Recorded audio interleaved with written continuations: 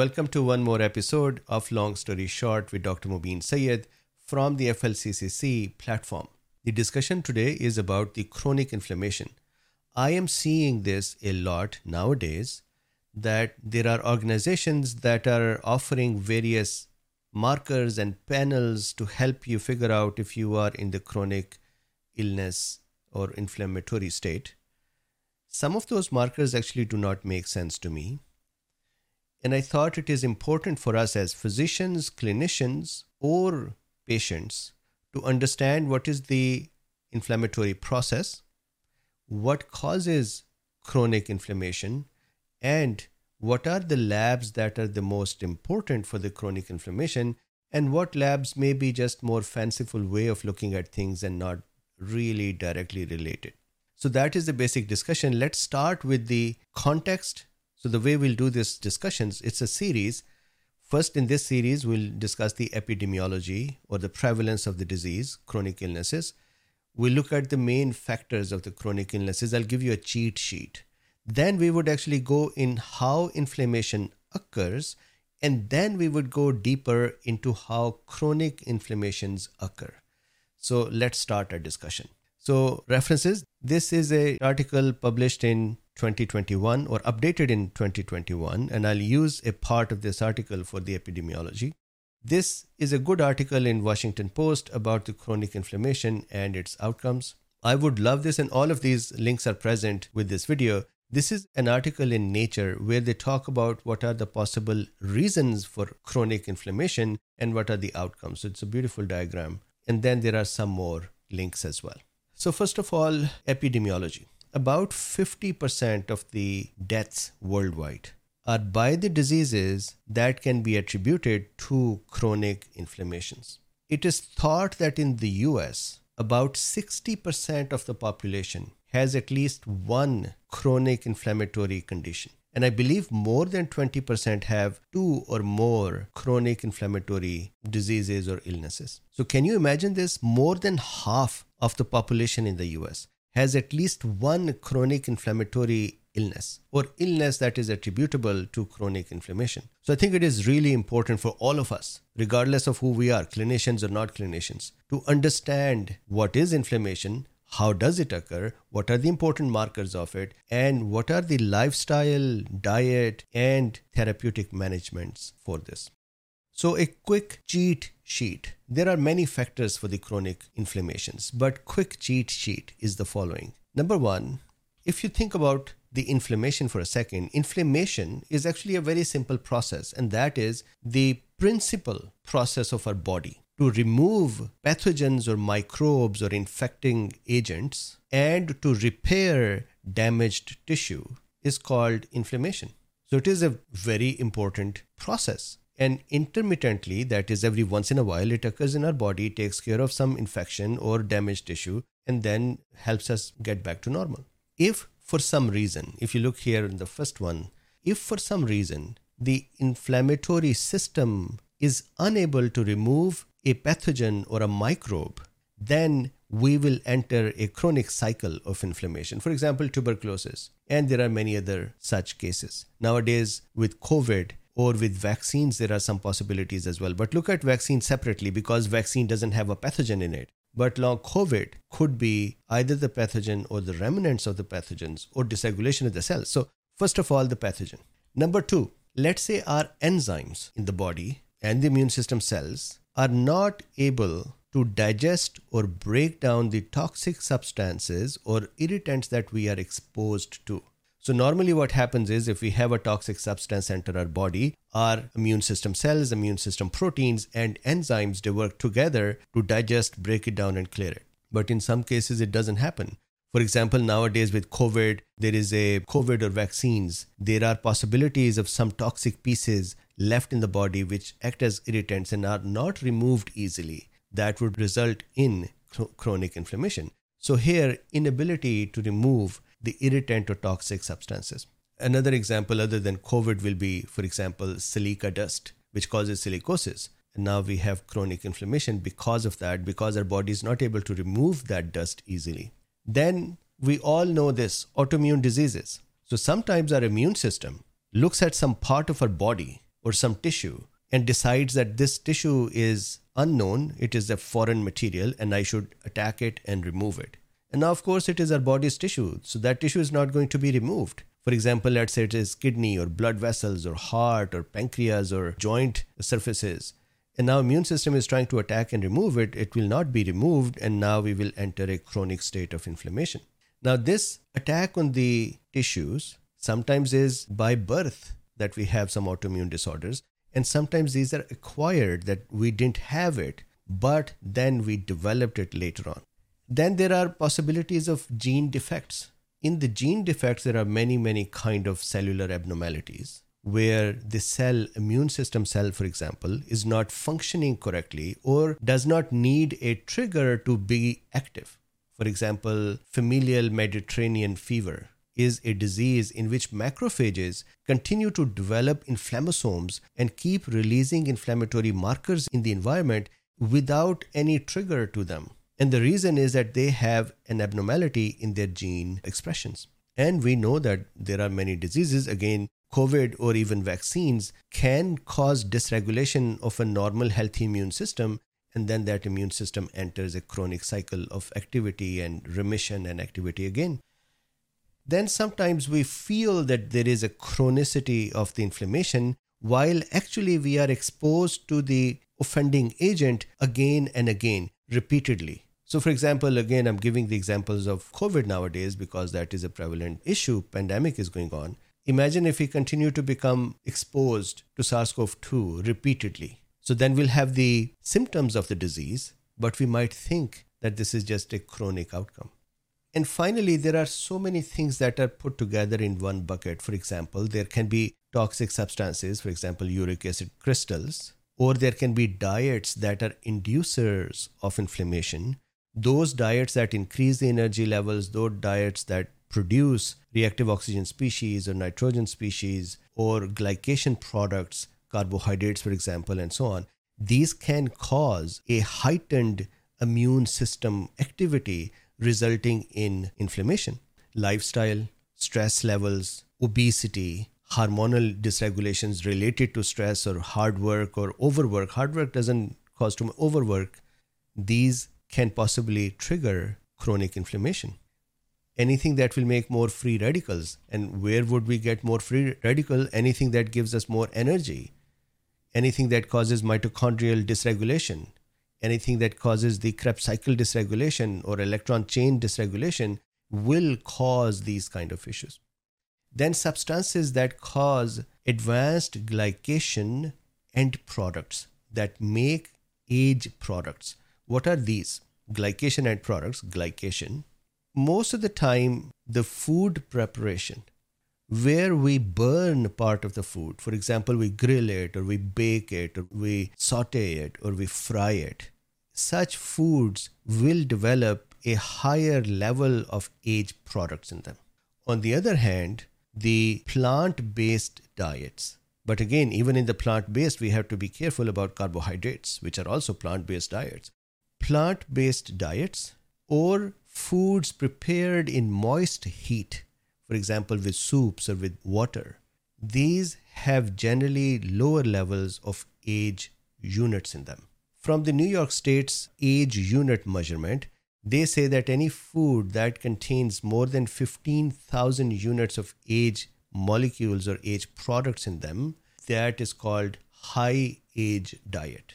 And again, as I discussed, we will do these discussions more in depth. This is a cheat sheet. If you just wanted to understand what can cause chronic inflammation, then here are some reasons for why a person will have in that chronic inflammatory state. So you would hear from some people to say, my body is mostly in the inflammatory state, inflamed state. I have muscle aches or pains or joint aches.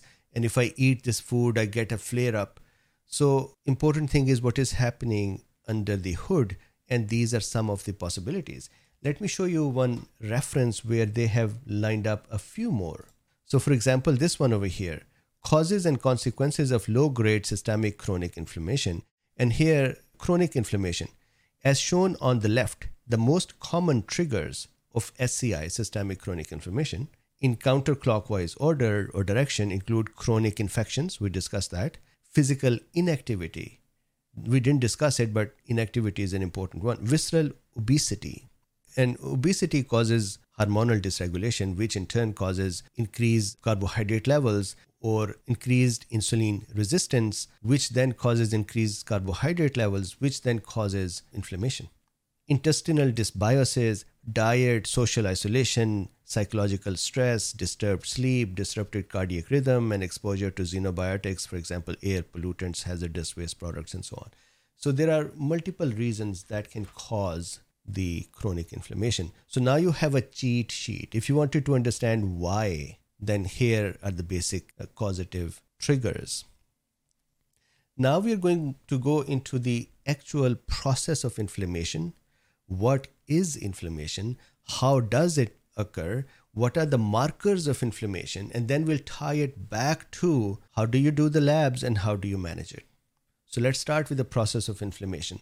So as I said before, it is the principal process of our body, mainly run by innate arm of our immune system.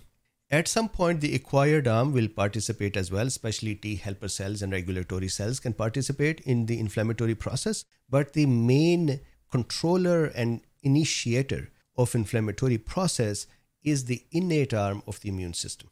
And it is triggered against pathogens or microbes, and it is going to try to remove them. And it is triggered against for the damaged tissue. Now, damaged tissue could occur because there are infections, or it could occur for other reasons, for example, an accident or exposure to an irritant and so on.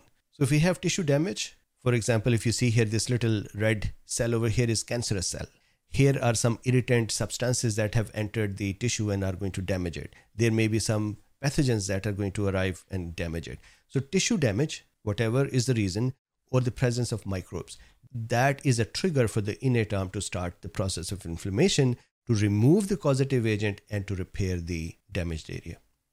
The objectives, why is the inflammation done? Inflammation is done to remove or kill the microbes and to remove them and to do the tissue repair, as I just said. Now, what are the processes or how does it happen? So beginning of the process, this is very, very important. So now we're going to talk about things that you have to look at each one of them and say, so what, how does it matter? Why does it matter to me for chronic inflammation? If you're a clinician, you would look at these and say, okay, how does this apply to my patient? Because every single diagram now and the part of the process now that we'll discuss will have some tie in towards the management. So first, in our tissues, almost all the tissues, we have special innate arm cells which are called sentinel cells. Sentinel cells are the sensing cells in our body. They sense for microbes and they sense for damaged tissue.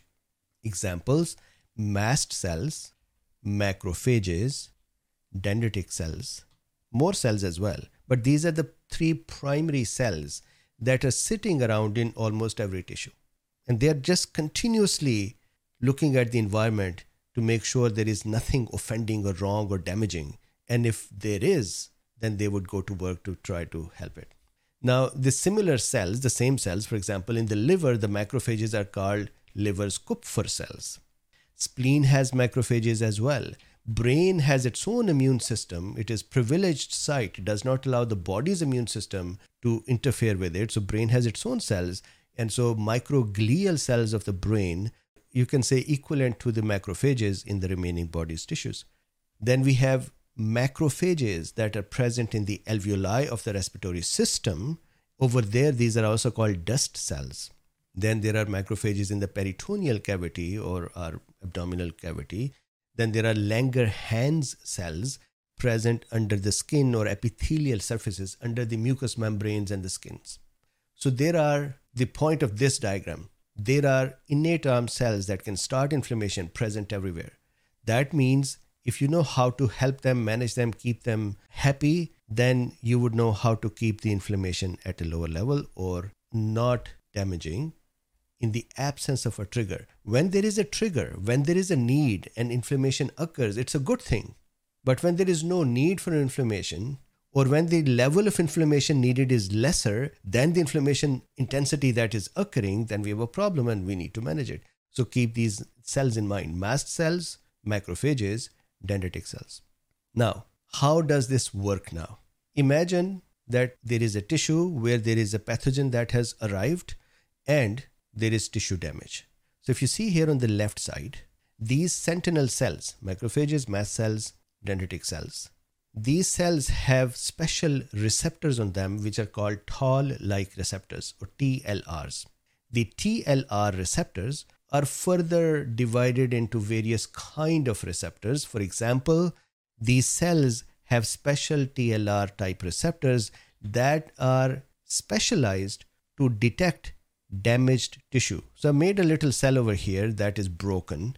And this broken cell, you can see the nucleus showing from it. The remaining cell has become broken, and the guts of the cell, the molecules and the fluids and some pieces of messenger RNA that were present, maybe even some pieces of DNA, some mitochondria, some cytochrome C from within the mitochondria. So these parts of the cell have spilled out. These sentinel cells have the receptors which are called damage-associated pattern recognition receptors or DAMP receptors. So these damage-associated molecules or damage-associated molecular patterns are called DAMPs, and then there are receptors for DAMPs. So that is how a cell that is sitting around in the tissue will know if there is tissue damage. Similarly, if you see on the right side, it's a similar cell sitting around and it is able to look at a pathogen, for example, SARS-CoV-2 or for example, Streptococcus or Staphylococcus or whatever. It can sense a pathogen's presence by pathogen-associated molecular pattern receptors or PAMP receptors. PAMPs are pathogen-associated molecular pattern. Every pathogen has certain patterns that are not present in our body, and these cells are able to detect those patterns and say, all right, there is a pathogen here, I need to respond. So, first step. Number one, there were cells present in the tissue. Number two, when the tissue is invaded by a pathogen or tissue is damaged for whatever reason, then these cells have now become active and they have detected the problem. So what? Then what? Once the problem is detected, these cells would start releasing chemical molecules. These chemical substances or molecules are generally called cytokines.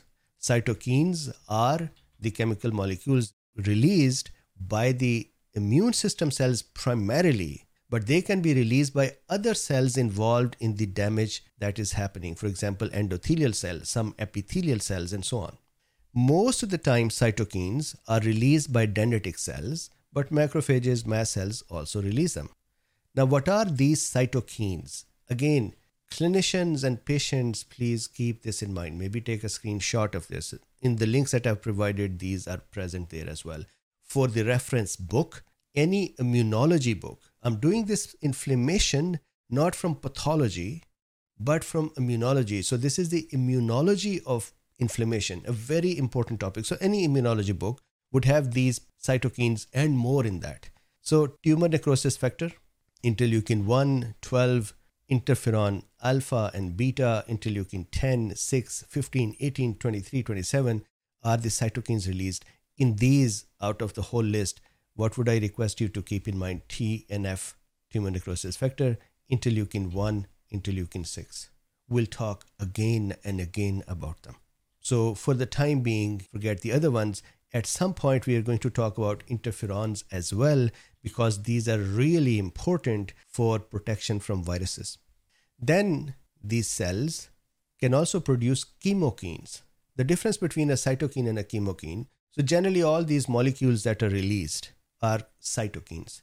However, there are some molecules whose job is to act as a messenger to call other immune system cells to the area of damage or infection. So such chemical substances that would cause the movement of other cells are called chemokines. So here we have many kinds of chemokines and we keep finding new. So for example, CCL type, chemokine ligands. Ligands are something that can bind with the chemokine receptor. Number 2, 3, 4, 5, 11, 17, 19, 21, 22, 25, 27. 4, 5 are interesting in here. Then CXCL, 1, 8, 9, 10, 12, 13. Then XCL1, which are called lymphotectins. And then CX3CL1 are also called fractalkines. So what is the takeaway over here? Many times when a physician, a clinician is going to help a patient with acute inflammation or chronic inflammation, they will target cells or they would target the chemical molecules or they would target the chemical molecules. So the cells, we talked some of them. There are going to be more later on, but we talked some of them that are the beginning of the inflammation. And now we're looking at some molecules here as well. In these molecules, I would once again repeat, tumor necrosis factor, interleukin 1, interleukin 6 are important. Now these cytokines that are released, so I'll repeat it. We have a tissue has the cells, sentinel cells always present. Tissue has a pathogen or a damaged part. That damage triggered these cells produce cytokines or chemokines. Now the question is, what are these cytokines going to do? So if you see here is a cell. It's a sentinel cell, maybe let's call it a dendritic cell. It is producing now some chemokines or cytokines. These cytokines can act on the neighboring cells. If that happens, this process is called paracrine action of the cytokine. So when a chemical substance released from a cell works on the next door cell, then it is called a paracrine action. But if that chemical substance enters a blood vessel, then travels through the blood vessel to a distant part in our body and then acts on some tissue in the distant part, then that is called an endocrine function. So immune system can cause endocrine activity by releasing its cytokines that would go somewhere else. For example, the interleukin 1 produced at the site of damage or infection can go to liver, hypothalamus, bone marrow, and influence them to do various things. Tumor necrosis factor can do that. Interleukin 6 can do that. Those CCLs can do that. So majority of these chemical substances can spill into the blood vessels, go to other parts and activate or influence the other tissues. Now there is another problem here, and that is once these chemokines or cytokines are released, cytokines we're talking about, and they affect other cells either in the immediate vicinity or in the other places, then those cells that are affected in turn can produce even more cytokines. And that is how the process of inflammation starts increasing in intensity and scale enough to take care of the microbe and to repair the tissue. Then it would regulate itself and ramp down and go away. But sometimes that ramping down and going away does not happen. And this intensity either just keep escalating till the person dies, or it just simmers for a long time and the person ends up having a chronic inflammatory state. So now the cytokines, which we just saw that these are released by these innate arm cells or sentinel cells, what are their primary roles? What are the big categories of actions? Number one, local inflammation. So as I said, these cytokines can work on the local neighboring cells and activate them. Then even when these cytokines go to the remote areas, they would start helping cells come back into the local tissue, more WBCs to arrive there and inflammatory process to occur. The local blood vessels under the influence of these cytokines can become more permeable, and the fluids and the nutrients and the other substances will be spilling into this tissue. And that is why we start developing redness and swelling, and there is a fight happening, right? So that is local inflammation under the influence of these cytokines. What does that mean then? If there is inflammation going on, you can control the cytokines and in a hope to try to control the local inflammations as well. There is always going to be a balance to see that you don't manage it so downward, you don't suppress it so much that when there is a legitimate reason to have inflammation, then there is no cells or they are suppressed that they cannot actually act. So you have to have that balance. So this is one role, local inflammation. Second is to reduce the viral replications.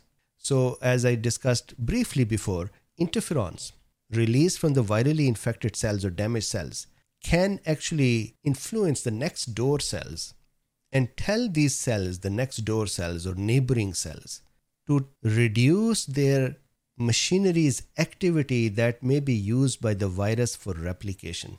So this is like if you shout from your home to the next door home to say, turn off your electricity, there may be some issue and the electricity may cause sparks. So similarly here, one cell is telling the other one to say, do not take part in the replications. You might think it is your own work you are doing, but it is actually virus that is replicating. So replicative processes can be brought down by messages from one cell to the other through interferons. Then the cytokines would also have the job of activating the acquired arm of the immune system. And we know that immune system runs or has two primary arms, we call them. One is the innate arm. Innate arm is something that starts right away as soon as the injury or microbe is seen. Within a couple of hours, it is active and it is causing the local inflammation. That's what we're talking about. At the same time, innate arm cells produce cytokines, plus they interact with the acquired arm cells and they activate the acquired arm, especially the helper cells, which the helper cells in turn will activate more deeper cells in the adaptive arm, that is B cells or cytotoxic T cells.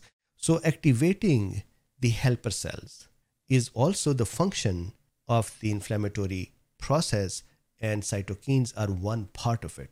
So again, if you said, so what? So what is the following, that if there is a control over these cytokines, then not only the immediate innate arm activity can be controlled, the cytokines can be controlled, adaptive arm can be controlled, and local inflammation can be controlled. Now, continuing with this discussion, we have the cells in the tissue. Those cells saw the issue, either microbe or damaged cell. They produce a cytokine. Cytokines have various roles to do. Now, which cytokines are more important? All of them are very important. That's why our body uses them. But here are the three important ones to consider today. Number one, tumor necrosis factor alpha. Where is it released by, or what cells release it? The cells that release this are macrophages, dendritic cells, mast cells. Other cells can also produce tumor necrosis factor. Once the tumor necrosis factor is released, it is called tumor necrosis factor because it was observed to reduce the tumor cell growth by causing apoptosis and necrosis. Necrosis means cell death of the tumor cells. And it turned out later on that tumor necrosis factor can cause cell swelling and obstruct the blood flow to the tumor and resulting in tumor cell death. That is why we call it tumor necrosis factor. So this is why it is actually used. Tumor necrosis factor is a major contributor to the chronic diseases. That is why it is important to realize and know how to manage through tumor necrosis factor modulation.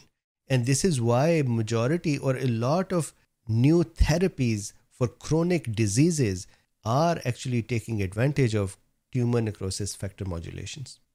So if you take away one thing from today, that is there are cells like mast cell, dendritic cells, and macrophages that are important to control. And then there is this molecule TNF that is important to control. Okay, so now TNF, what does it do? Tumor necrosis factor. It activates the endothelial cells. When endothelial cells are the inner cells of the blood vessel surfaces, inner surfaces. When the endothelial cells are activated, they would cause increased permeability of blood vessel. More cells would enter the site of inflammation, more molecules, more proteins, more fluids, more nutrition. And sometimes we don't want it. We want the inflammation to stop. So they activate endothelial cells. Endothelial cell activation also means that the cells would now grab more WBCs from the blood, like fishing them, and push them towards the inflammatory site. Neutrophil activation. Neutrophils are another set of innate arm cells. They are actually the most abundant innate arm cells present in the blood circulation. And then when the inflammation starts, these neutrophils are captured from within the blood and they're asked to go into the inflammatory system area, inflammatory site area, and then cause their own contribution, which can be damage as well. Most of the time it is helpful. So neutrophil activation. Liver.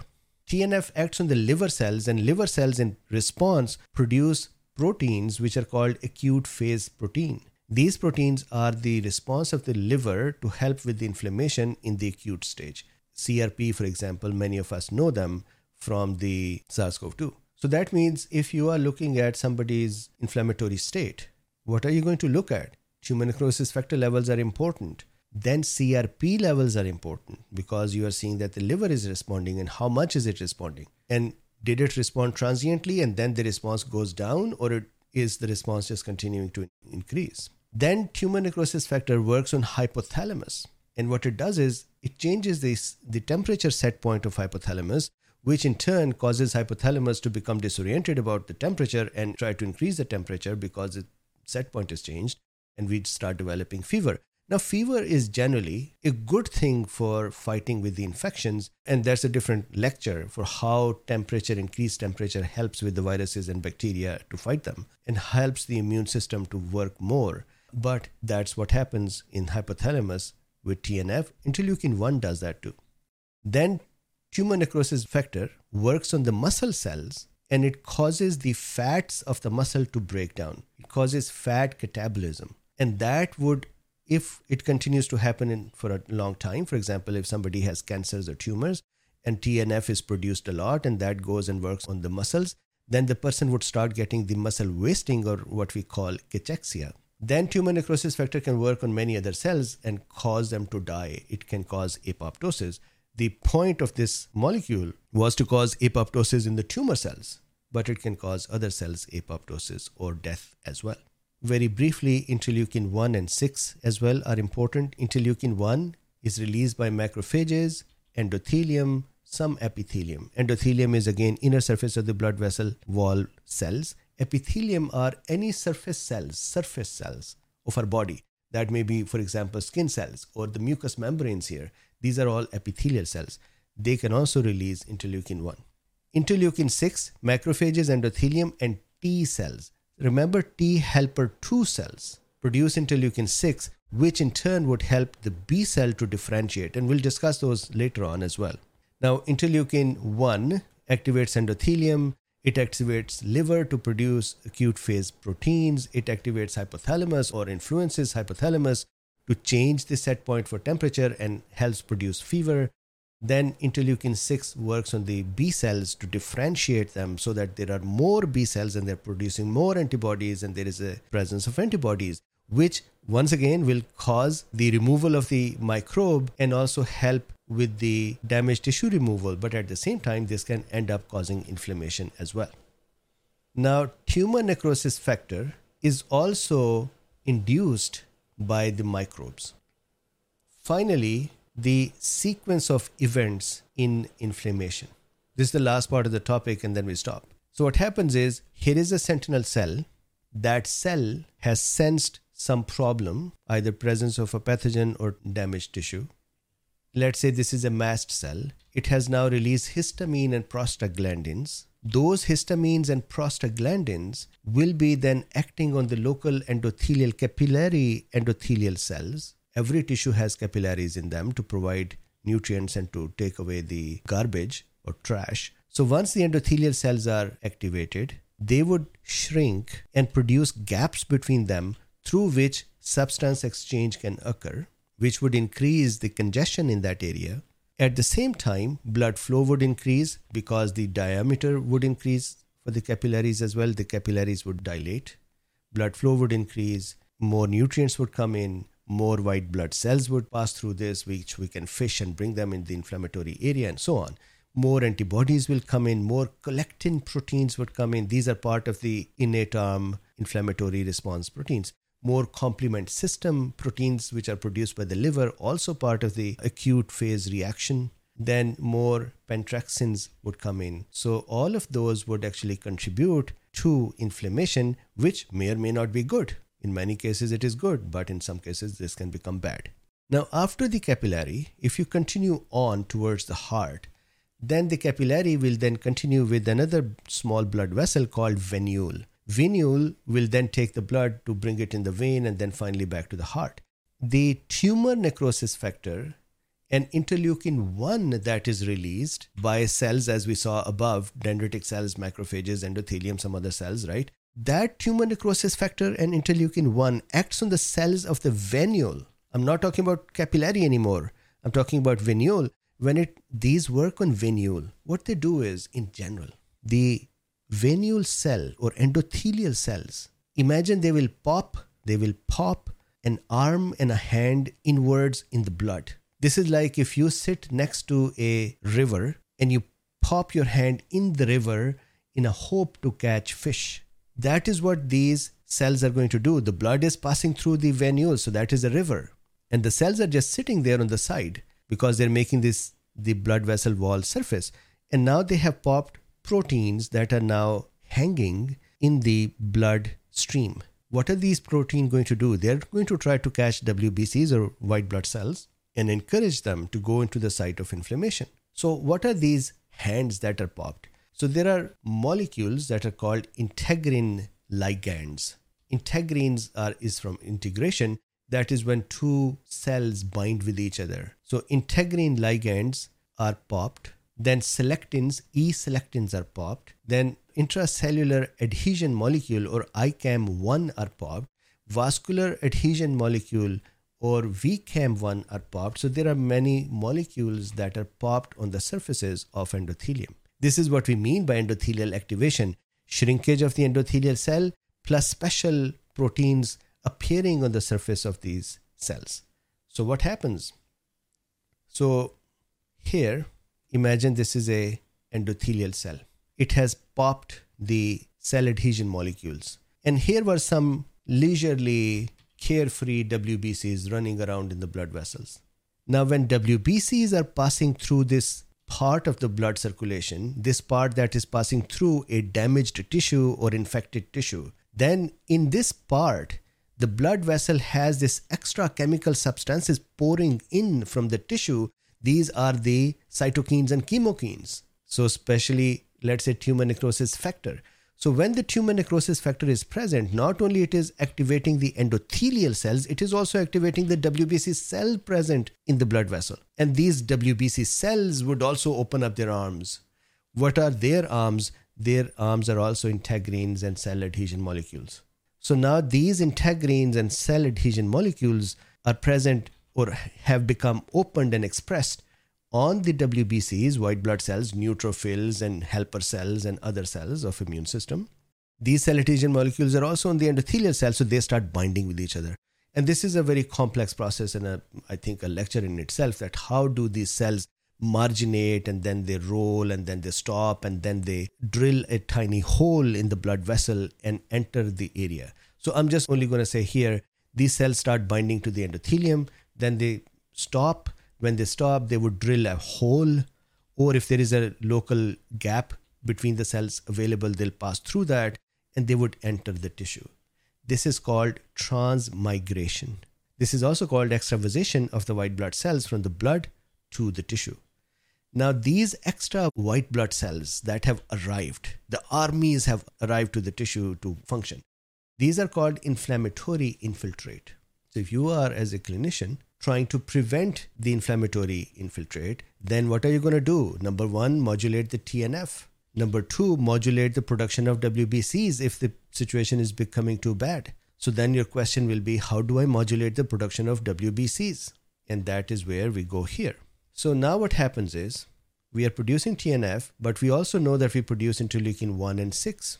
These molecules will now do the endocrine function, that is through the blood they would reach bone marrow. So at the bottom of the screen, these are bone marrow cells. Bone marrow cells have stem cells in them. The definition of a stem cell is that it can make more of its own kind, plus it can make more of a newer kind of cells. So the stem cells over here are making red blood cells and the WBCs and platelets and so on. There are other factors that are also coming in from liver and from the damaged tissue, and these are called colony stimulating factors. For example, macrophages release GM-CSF, granulocyte, monocyte, colony stimulating factors. When that molecule comes in to the bone marrow, it would stimulate those stem cells in the bone marrow that would make more granulocytes and more monocytes, more macrophages and more innate system cells. So now these tumor necrosis factor, interleukin 1, interleukin 6, some colony stimulating factors, they all come in and influence the bone marrow to make more white blood cells or immune system cells. Now, the most rapidly produced cells are neutrophils. Those neutrophils will become very quickly abundantly available, and they are the ones that would make, in most cases, the primary infiltrate that would go in and start fighting. In some cases, it's not the neutrophil, but monocytes that become more prevalent. We'll discuss those later on. So this is the cellular arrival. Now, at the end of this, we'll continue our discussion in the series next, that once the cells have arrived in here, then how the fight happens and how do you modulate them. We'll talk about the regulation of this area. We'll talk about how does inflammation goes down, and we'll talk about if that fails, how does a continuous inflammation occurs or chronic inflammation occurs. Now, what are the takeaways? I'm stopping here today. What are the takeaways? The takeaways are, please keep an eye on the patient's TNF, interleukin 1, interleukin 6, maybe some colony stimulating factors, but before the colony stimulating factors, look at their blood panel to see the WBC counts. So that is the discussion. The target to further control will be mast cell, dendritic cell, and macrophages as well. Thank you very much. We will continue our discussion in the next episode.